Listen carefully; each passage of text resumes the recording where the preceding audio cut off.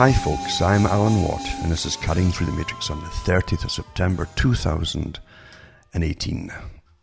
I should kick off by just mentioning, before I always forget of course, that you can buy the books and discs at cuttingthroughthematrix.com. And remember too, you can donate and help me tick along here and pay for all different sites I have, because I'm not selling anything else. I'm not selling, well, whatever, t-shirts and products to make you live forever or things like that. I'm just giving you basically information which hopefully, delivered in a proper way, will help you understand the system we're born into. A really good system. By good, I mean for someone who wants to study it. It's a work of something. You could say art, I suppose, and almost in a demonic way, because it's very clever.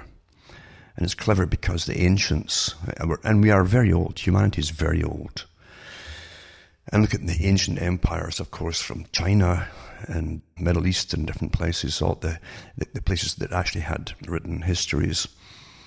And even Plato's great uncle, Solon, who went off, as they all did, all the aristocracy went off to study in Egypt at the time, of ancient Greece, that is. And he was told, you Greeks don't even know how old you are. That was back then. And how many empires had risen and managed the world and fallen over maybe even thousands of years. Now, since they had empires in ancient times, going way back even before Christianity, for instance, for maybe thousands of years. We just don't know. Although they're always finding evidence of new old civilizations, put it that way, all over the place, actually, in the ancient world. But an empire tells you that you have something very important, and that is an understanding of human nature and how to control human nature in order to profit from the bulk of the population. That's what it's all about. Always has been, always is today. In fact, same thing. It is. Therefore, they had the sciences, like Machiavelli of the Middle Ages, they had the sciences in ancient times as well, by the studying of human nature. We've got to stop thinking that because TV wasn't invented thousands of years ago, that they couldn't learn about all the things that you're studying today. Knowledge was always accumulated, because knowledge is power. And for ruling people, you've got to always have it written down, or at least passed on to students, as to how to control and manage the general population, how to profit from. It's always to do with profiting from the bulk of the populace. I've always mentioned that Albert Pike made a big thing about this too, in a very small little statement. It's a big thing, big meaning behind a little statement, and that we make no apologies for nature, because it's an elitist thing even for the low Masons who don't understand that. It's very elitist. And it picks out potential people for positions in different controlling functions over society. The bulk of the populace never get to that position, of course. They're the outer portico, as Pike said. But they do understand human nature. Plato did the same thing, and Plato bewailed the fact, and so did his contemporaries, that with writing, and more people writing, then the art of memory and memorizing would be lost. Because in those days, you had to really, really memorize things, like you do with we used to do that too with our times table, for instance, in school. But now it's all calculators and computers and so on. But in ancient times, they started writing stuff down too, and for the controlling elite, you see, it used to be kept very secretive. And the best way to have it secretive is to be taught directly to the people without writing. No notes, no nothing. Just your memory is the best way for secrecy. It's also, there's no evidence, you see. And even conspirators today understand that you shouldn't really have any evidence of your conspiracy, if possible, in any recorded method at all. And so they go to great lengths to try and be very secretive and to be anonymous. But anyway, getting back to what I'm saying, empires, the understanding of human nature, the controlling of human nature, the using of human nature for your own purposes including wars. People at the top are always ambitious, they always want more, and they intermarry with other ambitious little either city-states in ancient times or countries across even waters in those days too. They always intermarried their elites off, so they became one big family if possible. And those big families would go through the motions of war sometimes too, which culled down the population to an extent. It really did achieve different techniques of keeping the masses, well, abused. If you abuse the masses, they cling to the abuser, all the more so, to keep them safe. But the people have always been used to accumulate wealth on behalf of those who basically own them. So I go through this in my writings and in a lot of my discs, which you can buy at cuttingthroughthematrix.com website, go into the purchasing and so on. And I go through the techniques that have been used in ancient times and all through time to the present day, because it's so important to understand human nature, maybe more so than ever before. And it's not an easy thing to teach someone. It is actually easy to teach them, I should say, but it isn't so easy in this day and age especially to have them still enough, still in the mind, to understand what's being said. Their minds are racing half the time because they're now living in an age of massive overstimulation, a technique admitted to by the mass of data that's thrown at them through entertainment. You get up in the morning, the radio's blasting away there, and they might go to work with radio blasting away, and these babble-mouth, nonsensical disc jockeys still pushing their nonsense, this babble, like immature babble. And then they have messages thrown at them all day long through computers and you name it, and then back again at home, and then they're trying to relax through escaping into fantasy and fiction. And they're getting overloaded then too. But the mind itself finds it harder to think for itself. It's part of the technique of control. There's an old saying, be still, be still. It's like the Old Testament, it's be still and know that I am God. Same kind of idea. And the New Testament as well. A technique, you got to be still once in a while. You got to do it. And when you're still, your mind will crowd naturally with all your little worries of the day. That's why you love to distract yourself so you don't think too much. And that's why your masters and those who own you want you to constantly be bombarded and be distracted too. Then you won't think too much. You're quite safe if you don't think too much. You let everyone else do your thinking for you by the data that's thrown at you through entertainment and different other guises. They understand in ancient times they didn't have all this extraneous entertainment. They didn't have televisions and radio, but they put on lots of plays for the people. Well, it wasn't the Greeks that invented the old plays and so on. It was much older than that. Because entertainment is essential, as Plato said too, if you are going to raise people in a city-state. City-states are the beehives. They might become the engines of this particular artificial system. Cities don't produce much except everything to do with superfluous stuff, or actually almost gossamer stuff. It's abstract. It's money in itself. It's numbers and so on. That's what they produce. And everyone in the city must pay big high rents for tiny little places, which consumes a lot of their income for a lot of people, for working class people. And they get trapped in it. They get consumed with all the data and the things that are happening around them too. The speed, the people, blah, blah, blah. It's very unnatural. Some folk say they love it, but personally, I don't like it at all. Too many people in the cities. It's just too fake, too unnatural. It's synthetic. And it's so far removed from how people really were meant to live. And really, you need space. And if possible, you should all be living and scattered around the country. If your masters would allow it, but which of course they never would do. But at least there you have some space and quietness if you want it. And peace and quiet and freedom to an extent at the moment. And that was why in ancient times, even Rome had, at least they wrote about it, they had their different writers who wrote about different things there, but they mentioned about the aristocracy of Rome and the Senate and the senators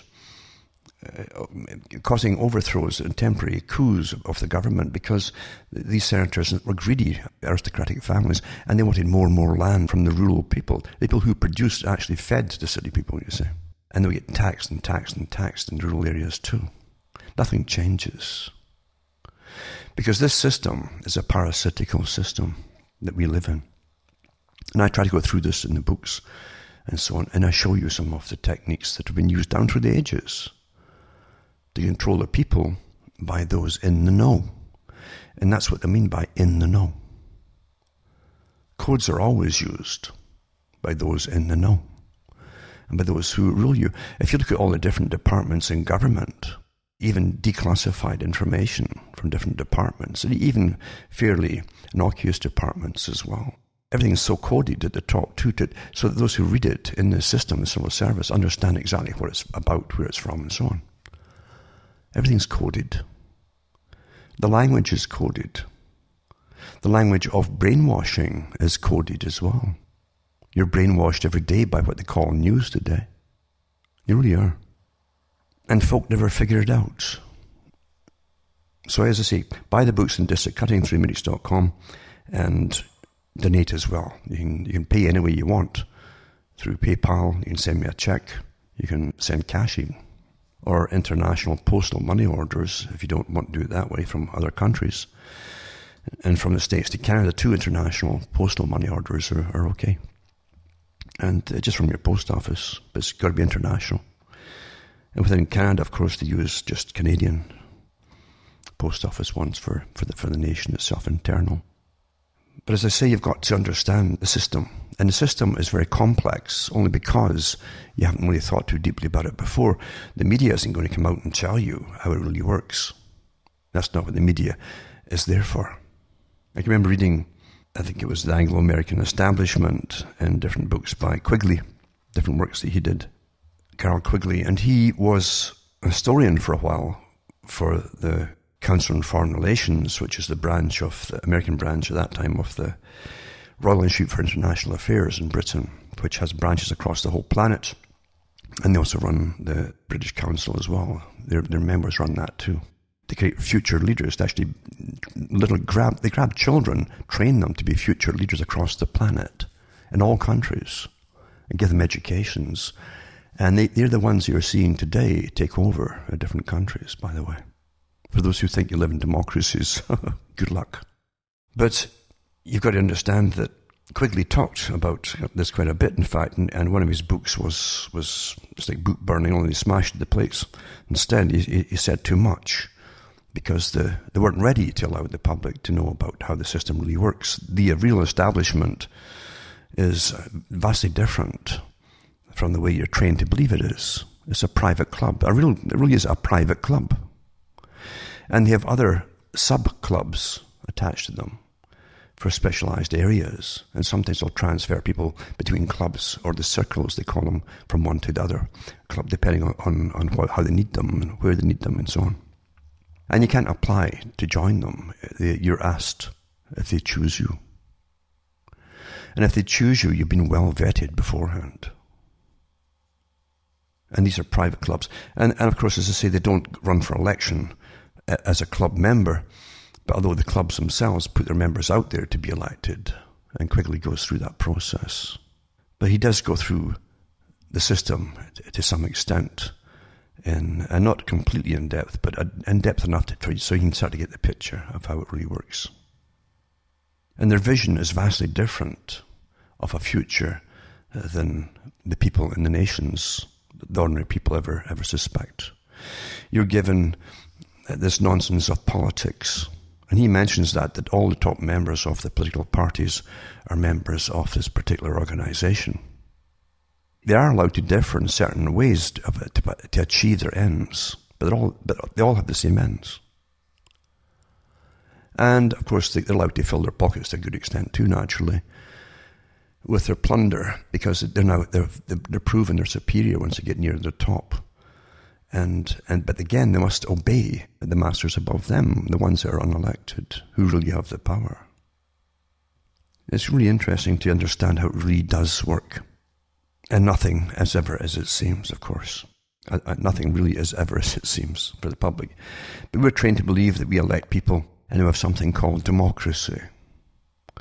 Although Plato and others went into democracy and they said that it always ends up in a form of communism, and then it literally is overthrown by either a coup, riots, and so on, because it cannot last. It's always so corrupt. So nothing changes, you see. Nothing ever changes. The techniques of understanding the human mind are important. The distractions are awfully important. And we're given today more entertainment than any generation has ever seen in history, as far as we know. We're given more pharmaceutical drugs that are psychoactive than any people before us, which dulls the mind. And we're also being given now the next step, which is, of course, which were the banned drugs with, the cannabinoid, different products. They're coming out now, for instance, in Canada, big time. And people will still think it's just happening because some people at the bottom fought battles for... No, it wasn't. Nothing to do with that at all. Back in the 80s, the Canadian government was growing pot underground. Underground, yeah. And they did a documentary in the 90s. It just suddenly came out in the blue, and for those who can remember it, might remember it, and how they were bowled over when suddenly they showed you these long, big wide tunnels underground with hydroponics going, and the Canadian government had been growing pot. And they said at that time, well, it's for the future where we might go and use it for medicine. And you can believe that if you want. And you'll find that everybody who's part of the establishment, the higher establishment of Canada, will have shares in these big companies, including the police chiefs, by the way. These big companies that are running it today. So anyway, man is very ancient. The art of controlling people's minds is ancient too. You'll find little clues in it, like the clues you get from Arthur C. Clarke, who was one of the boys, you might say. And he wrote 2001. He wrote Childhood's End, which is about really evolution through aliens coming down and so on, and giving people everything they wanted till they didn't have to work. But they're really after the children. They breed a particular generation of children that they could then evolve and take with them. And the old humans would have to perish and die because they were now obsolete. Because of course it's to do with eugenics, you see. And Arthur C. Clarke, with the organizations he belonged to, understood this. If you understand even Masonry, Freemasonry, you'll find the same kind of thing too. They have no problem at all in the City of London, in their organizations, they're rather openly actually, showing you in symbology and an occasional little utterance that they are superior to other people. And there are different kinds of classes of people. Let's say the word classes. People don't want to mention that anymore, but it's still alive and well. And you'll find that everything's to do with evolution and change. That's why the members in Masonry are always talking about change, and that there are no moral absolutes. Very important to understand that. And morality and moral absolutes are only for the particular period, and the next generation might go the opposite way with the moral absolutes. Part of the reason, and they won't tell you that, of course, they never do, it doesn't happen by itself. The pendulum doesn't just swing one way and then swing the other. Everything is controlled and pushed in different directions by intelligence and by organization. That's how it happens. But Arthur C. Clarke, as I say, he wrote 2001, then 2010, and then 3001. Very important too, because 3001, most of the bulk of the population, the lesser classes, I think, are just somehow just vanish, you see, bred out or die off or something. And the brainy types, the ones who are all the top scientists and technicians, are all interbred, and they live almost like gods with their high technologies and so on. So it's not that difficult to get to the picture if you understand what they're saying and what they're showing in symbology and so on. It's eugenics, of course. Winners and losers, etc., etc. And so Pike said it too, as I say, Albert Pike. They make no apology for nature. No apology at all. And of course, they make a big deal about the symbology through lions, for instance. It's a good one is lions, very important. King of the Jungle, which of course is also what was behind King of the Jungle, Rudyard Kipling's Jungle Book, of course. If you go into some of the known experiments that lasted many years, such as MKUltra, which is one part of this huge, big experimental area. It wasn't just depatterning the brain to reorganize someone's brain and then rebuild them in your image, basically, the scientist's image or the controller's image. It really was about psychic driving and many other things too, and the use of drugs as well, which was being forced on society at the time in a way where they always think it's for themselves, such as the youth always think it's for themselves. This is fun, this is good, we're naughty, we're bad. And suddenly LSD's tossed all over the place, free initially, big time. And the CIA was behind it, big time too. And they'd had the drugs since the 1930s, they knew what it did. So sex, drugs, rock and roll was launched as part of the plan too, to destabilize the old system, break the pattern of the old system where you had a tradition and families, and you had families that are a nuisance when they stand together. When bills are passed they don't like, it's bad for them and so on, they would tend to band together. So they're a problem for those that govern when change is planned, big change. Especially destruction of the family unit, and that's exactly what they did. H.G. Wells talked about it, many others ones talked about it, that they'd have to do that so that there's no one standing alongside you to help you when the government is coming for you and coming down to speak to you. You'll be just you and the government, and little old you doesn't have much of a chance. That's happened, isn't it? Isolation. So the MKUltra thing was for the general population, if those who've studied it haven't quite figured it out yet. The psychic driving is repetition, and the same things over and over too. Slogans, you listen to the songs that went out there, repetition. Theo Adorno talked about it because he was part of the Frankfurt School for the same function, to destroy the family unit and so on of the Western culture. And listen to the Beatles songs, and he owned the Beatles songs, remember? And it was they were all sold once he died, and up for grabs, and Paul McCartney competed with Michael Jackson for the bids over the rights to the title or the songs, and Jackson won at the time. Nothing, as I say, is ever how it seems to be to the people. Big money, big agendas, big plans are always in operation, and the public have never to be told that they are. The public are taught that everything's spontaneous, that somehow everything's laid on for their entertainment. And it's always easier to go for the youth, because the youth have been taught that they're separate, they're different from the old fogies. And they're taught it's their generation, like the song goes talking about my generation. And so suddenly they created this new cult, that the teenager. It didn't exist before, even the term didn't exist before, by the way. It was meant to separate the youngsters from their parents and old folk in general, which is awfully good. Then any kind of old morality or even logic of history, we have learned in history, wouldn't get passed on to them. Don't talk to them. Don't talk to anybody over 30. Then it came down even younger. That was the slogan. And so the youngsters of that generation really thought somehow they were building the world. They weren't even in their 20s yet, some of them, but they thought they were building the world. And they thought the music was all theirs. It didn't dawn on them that the music machine, this massive business, this massive culture industry, is an essential part of control, and it was already controlled. And it came out, if they pushed anything from the culture industry, it was in their own interests, and it's for societal change, not for the youngsters' change. Never has been. And here we are today. That was awfully successful from the 60s to the present.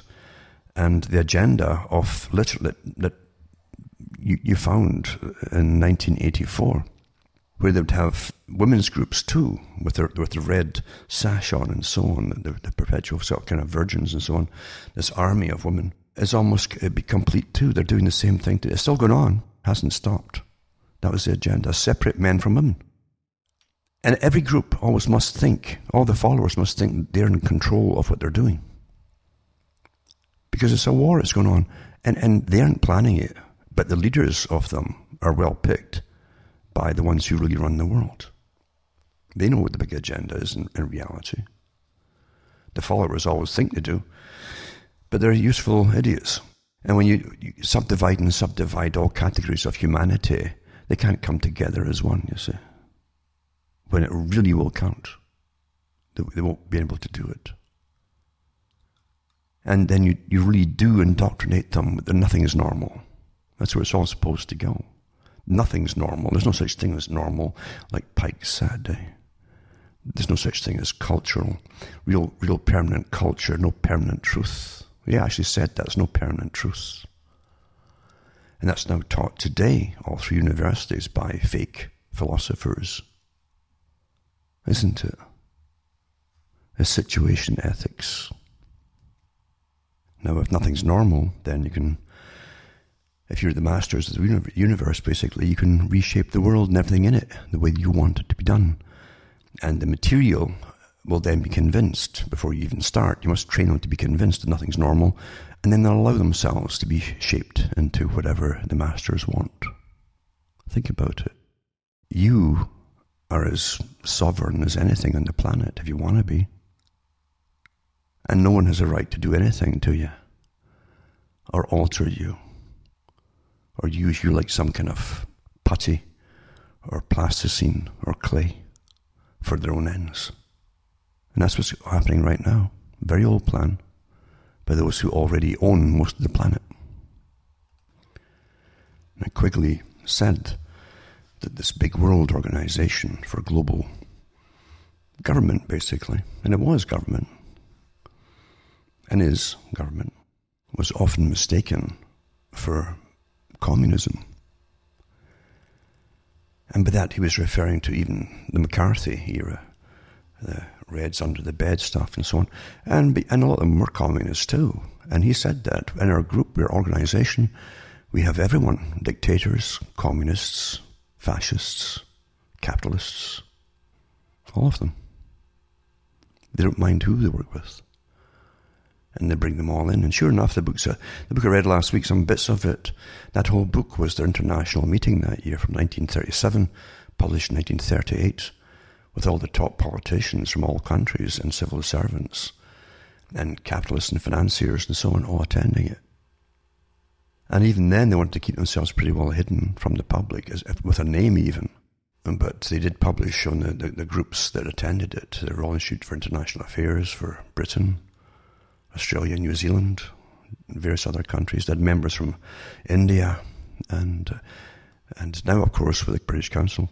That's part of their organisation. They also have probably close to 100 countries or more involved with them. And, of course, they have their own European Union department now as well for the politicians running the whole of Europe. They run that as well, this private organisation, the European Council on Foreign Relations. But you're given the ones to vote for. Like, you was always voting for dummies. It's a lot cheaper. Dress them up, put them in front of the TV cameras. Do you want this one, that one, or that one? And play a little tape of them saying, I'm for this and I'm for that. And you don't have to pay them wages or anything. They're dummies, right? And vote them in because they don't run the countries. They don't. Do you think those people and families who've ruled the world for centuries are going to just hand it over to someone's radical ideas who thinks they're a prime minister or a president or something? Do you really think that would happen? Are you kidding? Margaret Thatcher belonged to it. And when she left Parliament, she mentioned it. She says, I belong to a group of people who are technocrats. She's talking about the Council on Foreign Relations and Royal Institute for International Affairs and so on. And she's also talking, of course, about their other organisation, the Trilateral Organisation. They pick members for that too. And she says, we all meet, all ex-prime ministers, presidents, ex-bureaucrats, civil servants. and bankers, we meet and we get things done. We don't have to go to the public for approval. We can get things done without the input or condemnation of the public, because it's never published. How many exposés do you need? How many admissions do you need from those involved to start to get the picture? Or do you go straight back in? You fall right back into the emotional, he said, she said stuff in politics the next day. Because it's all drama, isn't it? We've never seen so much drama today. It's like a soap opera. If you notice, you're not getting much of what governments are really up to with policies and so on. Because they're training you into a new system altogether where you're not really involved at all. Before you weren't involved, but at least you had an idea what was going on to an extent in some areas. Not in maybe 40, 50% of stuff you'd never know. But in some areas they had to tell you something. Today they don't. You're given soap operas instead. In all countries. All countries. And government has really withdrawn from the areas of government which used to hand out little bits of information to the public, because that was the policies that people were used to getting policies at least discussed in some areas, but not anymore. They don't tell you anything. They just pass bills and so on. They pass bills, and that's the first you hear them often. You're under a new form, you see, is changed. This is the century of change, transition. That's what they call it. And it's not your place to know. They're becoming very arrogant again. The bureaucrats are rather obvious. It's not your place to know anything. Winners and losers. You're one of the losers, so you'd be one of them. And then they might tell you something. But if you're not one of them, well, you're a loser. You're the public, the people down there, the public. But you're given all these dramas. And if you notice, with all the protests that are going on right now in different countries, and the US is a big one, of course, it started with the Me Too's, and it's gone on from there, but think about it. What you're seeing is the perfect classic demonstration of the Saul Alinsky program and the rules for radicals, and how you don't debate anything calmly. You just do your chanting. When someone's trying to speak, you keep chanting over and over and over. You see?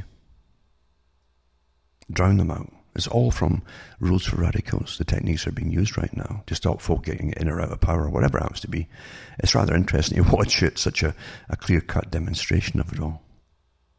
You think about it too. If government really is the way it's supposed to be, and how it's organized and so on, don't you think if there was the slightest chance that any group is trying to overthrow the system, it wouldn't be dealt with immediately? Don't you think so? Isn't that what's supposed to happen? The first law for them, first rule, is to protect and maintain itself. That's the government. That's what they do. Because the government is really a combination of those who really, really own the country and really rule it. And yet you're watching this thing go on and on and on and on and on. So obviously nothing's really hurt. No one's really hurting here. Or it would be stopped. So what we're getting, is it just soap or is it drama? What is it? The biggest news we got, really, was the speech at United Nations by Trump. Little bits and pieces, you know. And of course, he's going to stand by for more wars in the Middle East. That's obvious. Mr. Netanyahu was there too with his drawings and his supposed evidence, etc., which we'll never get to see, you know. It's like Groundhog Day, isn't it? Over and over and over. But don't be surprised, because the agenda was published in the 90s, the list of countries that must be taken out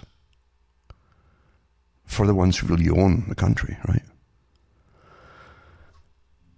And it was the General Clark mentioned it too on Democracy Today, was it? Or now, one of the two. But he mentioned the list and how it was presented to him at the time. And it was a shock to him. He didn't know either. And the Project for New American Century group, the neocons, had it published twice in the 90s. And it still goes on because agendas are set in stone, basically. They don't change and give up. They might alter here and there a little bit, but they get what they want. They always get what they want, eventually. We see Syria just announcing that it's stable enough now to try to bring refugees, Syrian refugees, back to the country to help rebuild it and so on. And now they're wanting to take Syria and Iran. Again, Iran was on the list too. And a few other countries around that area, as you know. And since the 90s, and then 2001, added to it with the bombing of Iraq and so on, and then the two out Libya as well after that too. The mass of migration in Europe has changed it forever, and it's still happening. Europe's changed forever. It's not Europe anymore, it's a different entity really, isn't it, in transition.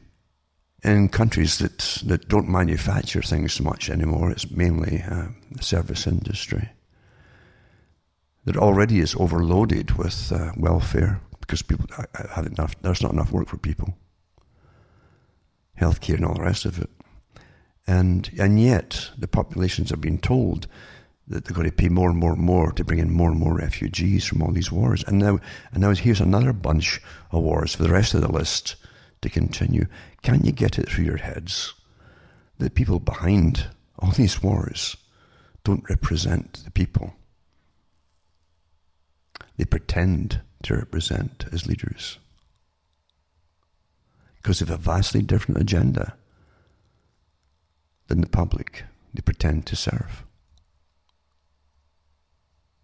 I don't care what side it is either. Quigley said it. They're all members of the same organization at the top. They simply take the left-hand path or the right-hand path, but they always end up in the same road down the road, as far as the agenda goes. It's so bad now in Europe, and Britain's bad too, that with the budget cuts even to the so-called services and police services and so on, and the laying off of different police, that they're now bringing in private police forces across the country because crime is just out of sight now. So they claim anyway. But again, most of the crime they got now is they brought it in the country for many, many, many years now. And there's areas where literally there's just no work left. A lot of old manufacturing areas have all gone, basically. People still there, but what do, eh? You can't make everybody work in computers, and even they're getting less and less and less too, as computers themselves today are doing the work of programmers. They can design programs and so on, a lot of them. So they've got that. They've got, as I say, Syria. Foreign Minister tells the UN country is ready for your refugee return. And then they got the US pulls diplomats from Iraqi city, citing threats from Iran. They'll never be happy. You know, they had, for years ago, they had the transition teams being trained for all the countries they've overthrown, trained in London, generally. So they were going to these countries, they've got the ones that will take them over, and they've got their personas made up for them, and et cetera, et cetera. This is democracy. Training people to go into countries, people who are generally from those countries, who are going to be made the future leaders, and you just get rid of the old ones, eh? And that's something. Quite something. So anyway, they're pulling the diplomats from Iraq, an Iraqi city, Basra, and they're increasing US economic sanctions and all this kind of stuff too. And it's also supposedly to put a bulwark against Iran, because they definitely want to take out Iran, and Israel is really furious. You can see he's been getting fed up for years now with America dragging its heels on getting it all done. And as I said, you ought to see the speeches of the United Nations. It's just like Groundhog Day. Also, too, it's awfully handy, all this war industry and so on, because it's a massive industry, isn't it? Philip May, who's the husband of Prime Minister May, is yet another example of the cosy relationship between government and the arms industry. And so from Global Research, and Global Research is more of a Marxist organisation, but good articles, although some of them they take from another organisation now that really is pushing very left-wing, which is not left-wing at all, but they're into kind of euthanasia, this other organisation.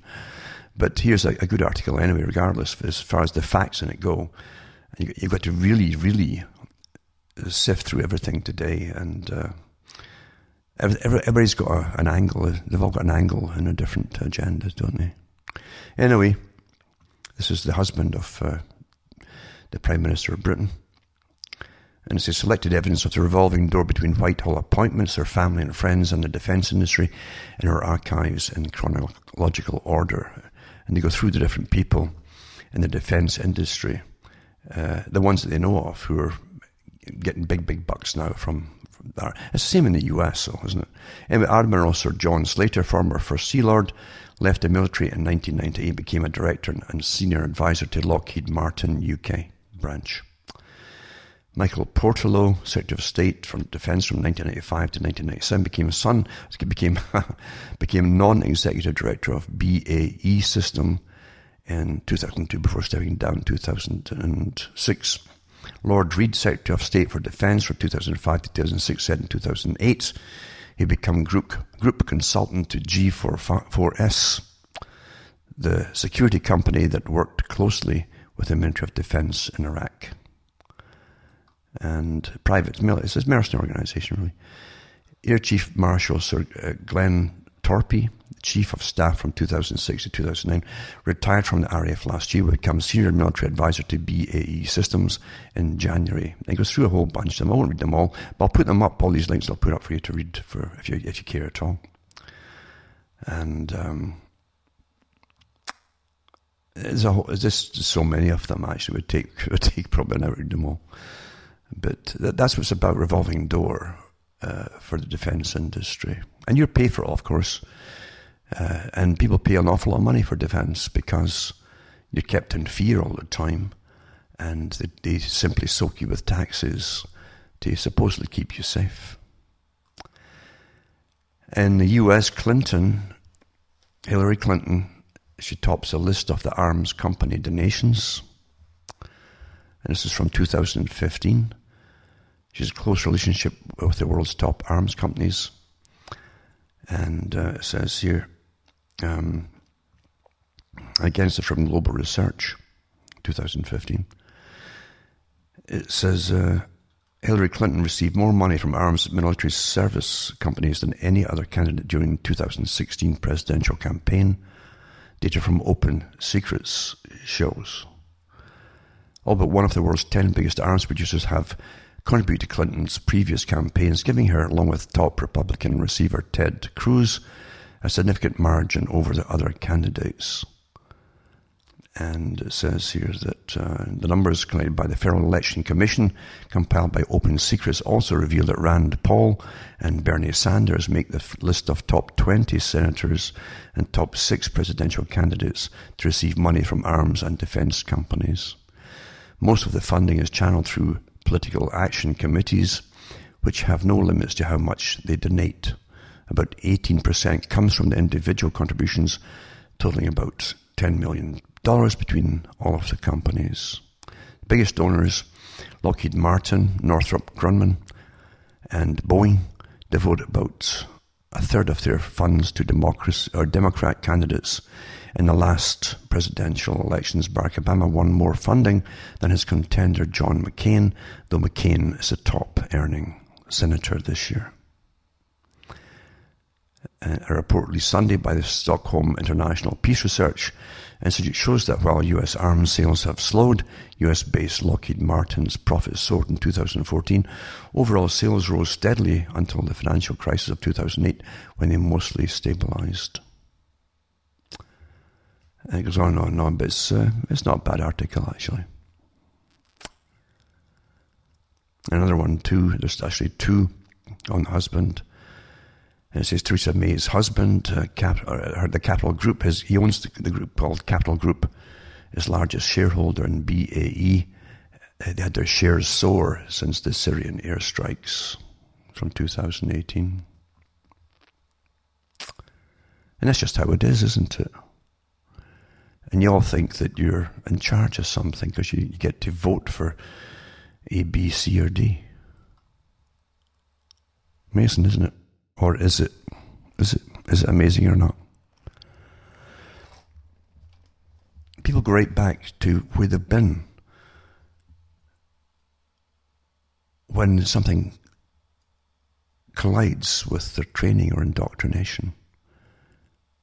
And they're right back to square one the following day. It's like it's out their mind. It's just tossed out.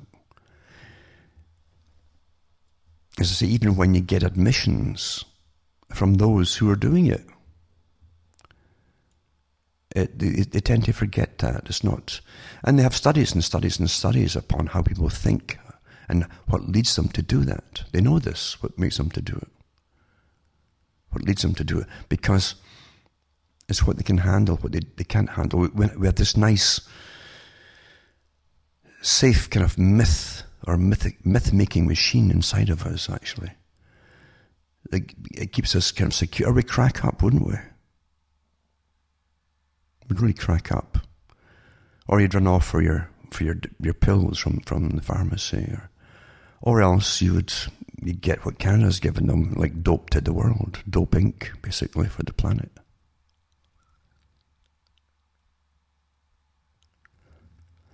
Interesting article to up tonight. Common antidepressants could fuel the rise of superbugs, study finds. So widely prescribed antidepressant could be causing antibiotic resistance and contributing to the creation of superbugs, Queensland researchers say. And it says resistance occurs when microorganisms such as bacteria, fungi, viruses and parasites change when exposed to some drugs such as antibiotics and antifungals, according to the World Health Organization. Mind you, too, you get more and more fungi diseases in too, because of what they're spraying on the crops now. You spray one thing and something else is going to flourish. That's what happens. Everything keeps everything else in check otherwise, you see.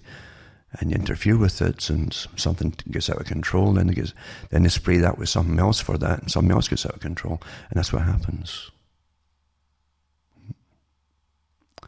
So I mentioned too, how government works with your money. You know darn well that all big banks are kind of private, and yet you've got a strange public-private deal with some of the big banks, like Royal Bank of Scotland. There really isn't Scottish at all, I guess, was it? But the Royal Bank of Scotland's chairman has admitted it's unlikely the government will get back all the £45 billion pumped into the bank. Now, the government pumped taxpayers' money into it, naturally, as taxpayers. So the government won't, the people won't get it back. Forget the government. £45.5 billion to try to bail it out to an extent. And don't forget that I think the British government owned about 80% of the shares. The London government, or let's say the city of London, because that's what runs the world, isn't it? They owned about 80% of that bank. Anyway, so there you go. I guess it's gone to money heaven, just like the last crash we had. Where did it go during that little inquiry they had? Oh, it's money heaven, we're told, with quite the dose of arrogance, weren't we? Mm-hmm. Also, marijuana for Canada, right? Growing marijuana 101, how your pot is being produced ahead of legislation. They're ready to pass it. They're the big deal. They've been making it for a long time, as I say, but now it's time to have it all legit, etc. And you're supposed to be all happy about it. You see people smoking and blowing this smoke out. And it's okay to smoke this stuff now. Although the same governments have been bashing everybody else for smoking cigarettes for years and years. But it's okay to smoke this. There you go. Not bad, eh? And you want common sense, eh? You want common sense and logic, yeah? Everybody's been had here, eh? Everybody. And this is about Canopy Growth in Smith Falls, Ontario. It's a 500,000 square foot facility. There used to be a Hershey's chocolate factory. Now it houses hundreds of millions of dollars worth of cannabis products. There you go. So there you go. And then it says the PC government are going to table bill on pot legislation. There you go. The bill will appoint the Alcohol and Gaming Commission of Ontario. So it's like the mafia, isn't the alcohol? It sounds like it. The Alcohol and Gaming. That's your gambling commission. So they'll be dealing your drugs now too, running all that. Eh? As a regulator for the marketplace, the province adding it will not put a cap on pot shops when it begins its licensing process. And it's all done with a happy, smiley face type of kind of article. Isn't it? Time for Soma, eh? Time for Soma. And the same governments are trying to pull back medications for folk in severe pain who don't want to be stoned all day.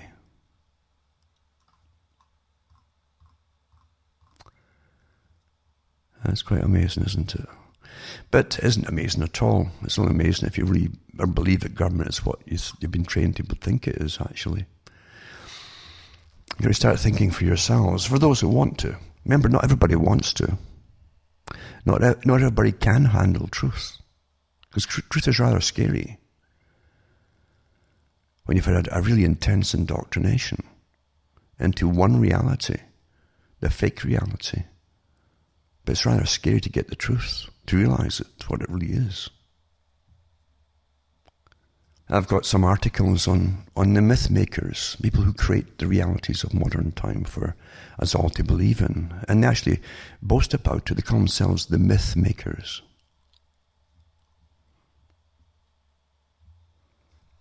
You know, the sciences of behaviorism and psychology and so on. The psychodynamics of growing up, the stages that you go through and how to use those stages for different ends and purposes. And the last people who will figure that out are the ones who are used. Happens all the time. All the time. Charles Galton Darwin, who wrote The Next Million Years, said that slavery has existed in some form or another in all ages. All ages. And he didn't see any reason why it would be any different today and tomorrow. Don't forget, everything today is disguised, isn't it? Very, very well disguised indeed. You've given your same indoctrination across the planet as at an early age, like Russell said would have to be done. And your subsequent propaganda indoctrination is so scientifically designed. You got to read some of this, the teachers, they call it toolkits for indoctrination. They don't call it indoctrination, but that's what it is. Of course it's indoctrination. Indoctrination is not a bad word as such. It means what it is. You get instilled with a doctrine, you see. But it's not your own doctrine, it's to serve someone else.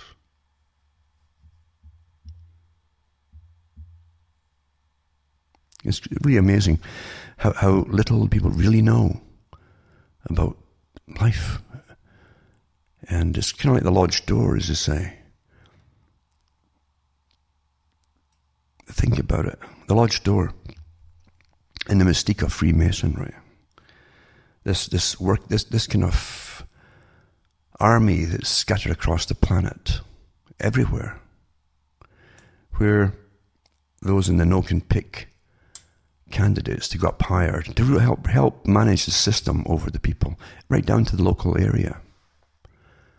And even the ones at the bottom don't know they're being used for something else, generally, because they get little perks and,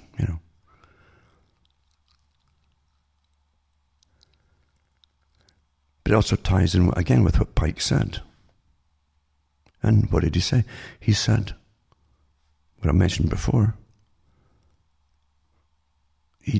we make no excuse for nature. If people want, if they get curious and knock on the door, remember, but they use the Bible and so on, not because they believe in that, but they use it. Knock on the door will open, eh? Seek and you will find. It's the same thing, you see. And the ones who are curious, mind you, most of them are told to go there anyway, but the ones who are curious show that very thing, that curiosity, whereas most of the people don't. That's what they mean by it. So they come away thinking, well, yeah, I was curious, I had a superior nature. But there are many ways to find out about it without knocking on the door. Of course, the one thing they make sure that everybody does know in every area is that it can help you get ahead in life at any station that you're in. It might help you get the job or promotion, even at the bottom levels. It can bring business to your small store. They will help each other out. They got to. So it's a safeguard, isn't it? So they make sure people know this to attract people in. But then when you've really got the levels and the degrees and so on, you'd really find at the very high degrees that the world's run by a vastly different system. That's the whole point of it, than that which everybody else is taught, all the so-called profane are taught. Sad, isn't it? The deceit in society and the world. Very sad. And to think that anybody who's on a fancy outfit is better than anybody else is the biggest deception of all. Because you'll find the same people, and the same selection of peoples in these organizations as you find everywhere else. The con men, the rip-off merchants, etc., etc. And that's the sad part too, isn't it? That people love to strut around thinking they're better or different and so on. Rather sad. Really very, very sad indeed. But, as I say, buy the books and the discs at cuttingthroughmirrors.com. Get yourself to start thinking and understanding it. For yourself, if you want to. That's all it is. Everything out there is a con today. Even the old movements that used to be out there to really teach the people their basic rights and so on have all gone, been knocked down. Because even amongst them, there was deception crept in, eh? Used for other purposes by other people. And that's the world we live in. That's what it's all about. Conology, conning the public, and using them all, and preparing the next generation to be used for the next level of bricks on the wall. For myself, Alan Waterman here at Canada, it's good night, and may your God or your gods go with you.